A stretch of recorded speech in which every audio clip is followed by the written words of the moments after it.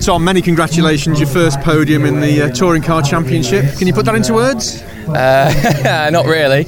I mean, starting ninth, I really wasn't expecting. I think I said to you earlier in the day, podium in race 2 is my aim, but had a really good start. Managed to slot up into, I think, P6, and then had a good restart.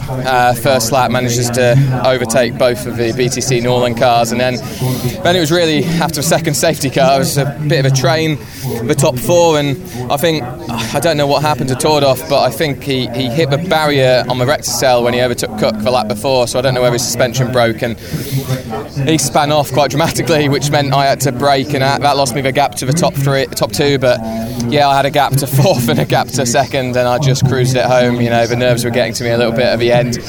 When you're staring down your first touring car podium, I think it's best just to dial it back to 90%, but not the best race I've driven in the second half, but the first half I'm very proud of. You managed to avoid the drama on the opening lap. Yeah, well, a great start. Managed to overtake both Honda cars and Ingram, and then that just put me in a nice, comfortable position coming down the hill. And it's really nice being in a rear-wheel drive car to get a good start and not have to deal with going backwards anymore. But I'm over the moon, definitely. Puts you in a good position for race 2 as well. Yeah, and I'm going to be carrying some weight, which is a new thing for me. And luckily, we're selected for hard tyre for race 3, so another solid top 5, top 6, get some points, and then see what happens in the final race of the day.